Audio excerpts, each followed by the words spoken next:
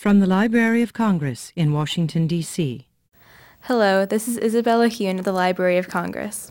Saturday, August 30th will mark the 14th year that book lovers of all ages have gathered in Washington, D.C. to celebrate the written word at the Library of Congress National Book Festival. The festival, which is free and open to the public, will hold evening hours for the first time. It will also be in a new location, the Walter E. Washington Convention Center in Washington, D.C. The book festival's hours will be from 10 a.m. to 10 p.m. For more details, visit our website, which is at www.loc.gov/bookfest. And now it is my pleasure to introduce former Poet Laureate Billy Collins, whose recent books are Voyage and Aimless Love, New and Selected Poems. Billy, thank you for joining us today. Well, you're very welcome. So, first question, what was your childhood like? When and how did you get into poetry? Well, those are somewhat related. I was thinking about that just before we talked because I was looking at this children's book I did called Voyage, and I was reminded by it of what a happy childhood I had, but of course I didn't know it then. I don't think you know it when you're a child because you're looking forward to these greater pleasures of maturity. And then you realize that the greater pleasures aren't as great as the pleasures of childhood, so you spend the rest of your life in a state of nostalgic longing. So with me and my childhood in poetry, I got exposed to it very early because my mother was a reciter of poetry, not a poet and not a literary person particularly, but she learned a lot of poetry when she was a schoolgirl in rural Ontario, Canada. And she would slip quotations from Shakespeare or Kipling or some of the other kind of popular poets into her conversation. And so I knew that my mother had these two ways of talking. She had a regular way and then this better way. And it was like switching from AM to FM, you might say. And I knew I liked FM better. And much later I realized that was poetry. Okay, great. So you mentioned Kipling and others. So do you have any influences or a favorite poet that in poetry or other? I'd say everything I've read is an influence, either positive or negative. I mean, in positive terms, if I read something terrific, I try to learn from it and appropriate it. And if I'm reading bad poetry, I'm reminded again of what not to do. Plus, when I went to graduate school and I got a PhD in English, so I've been teaching college English for a good part of my life. And in that, what that gives you is a constant return to all the great poets. So for decades and decades, I've revisited Thomas Hardy and Emily Dickinson and John Donne and Wordsworth and Coleridge. So that's formed a kind of Rolodex familiarity with English poetry. And even though poetry is a very solitary act, it's something you do completely by yourself, you're always accompanied by the poets you have read and the poets that you favor. And so I think if I had to talk about how creative work gets done, it's basically boils down to one word, and that word is influence. And how important is subject matter to your poetry, and where do you get the ideas for your poems? Well, I have very little subject matter, and I'm not sure I ever had an idea in my life. I consider like relativity an idea, or maybe gravity, but I don't think I've ever had one of those. The subject matter of poetry tends to be limited to just a few subjects. You can count them on one hand, or you don't even need one hand.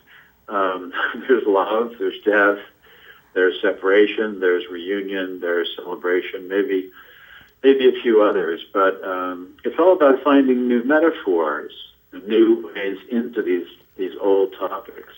It's like there are 5 or 6 of these big houses, and you have to find like a new window or a new door into the house to make your poetry fresh.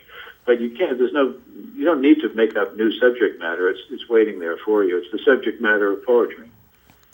You are known as sort of the class clown of American poetry, and your work is often identified by its humor. How important is humor to your poetry? Well, according to you, it's very important. When I'm writing it, I'm in no way trying to be funny. I simply have a comic way of looking at the world, and that gets into my poetry. I think it stands out perhaps because a lot of poets seem to take misery as their content. I mean, I've got enough of that, but as far as the strategy in poetry, I think poetry is supposed to give pleasure, and there are many ways to give pleasure in poetry, and humor is simply one of them. So your latest book, Aimless Love, New and Selected Poems, made the New York Times bestseller list. Tell us more about that book and about how it came about for you. About the book? Well, the book it's a type of poetry book called a New and Selected book. So what it does is it gathers kind of the best of, according to me and my editor, the best of poems from 4 previous volumes. And then usually you add a handful of new poems. In this case, we added 50 new poems, 50, which was quite substantial, almost a book in itself, almost a 5th book. So it's a big book for a book of poetry. But every once in a while, when one has 4 or 5 books in the past, it's time for one of these summative gatherings that are called New and Selected Poems. So that's sort of how the book came into being. I noticed that you close your book with your poem, The Names. This is your first book where you have allowed the names to be published after over 10 years of an initial reluctance to do so. So tell us about how you made that decision and about that poem in general. Well, the decision not to include the names in a previous book and not to read it as part of my, public readings was based on my feeling that the poem belonged in its time. I was commissioned by Congress to read it in front of a joint session of Congress, and I thought that was such an important summoning forth of poetry for this occasion that the poem should be kept connected to the event of 9/11 and to the memorial service of Congress, and not just taken out and become another poem I read at a reading. So I thought there was something special, if not sacred, about it. However, when this new book was in the works, I don't know if I'll ever have another New and Selected book of poems. I thought, well, maybe this is time to, 10 years later, or more actually, to include that poem. I put it at the end because I still think of it as having a special place in my poetry. So what advice would you give to other aspiring poets out there? Well, they just have to read poetry until it's coming out of their ears.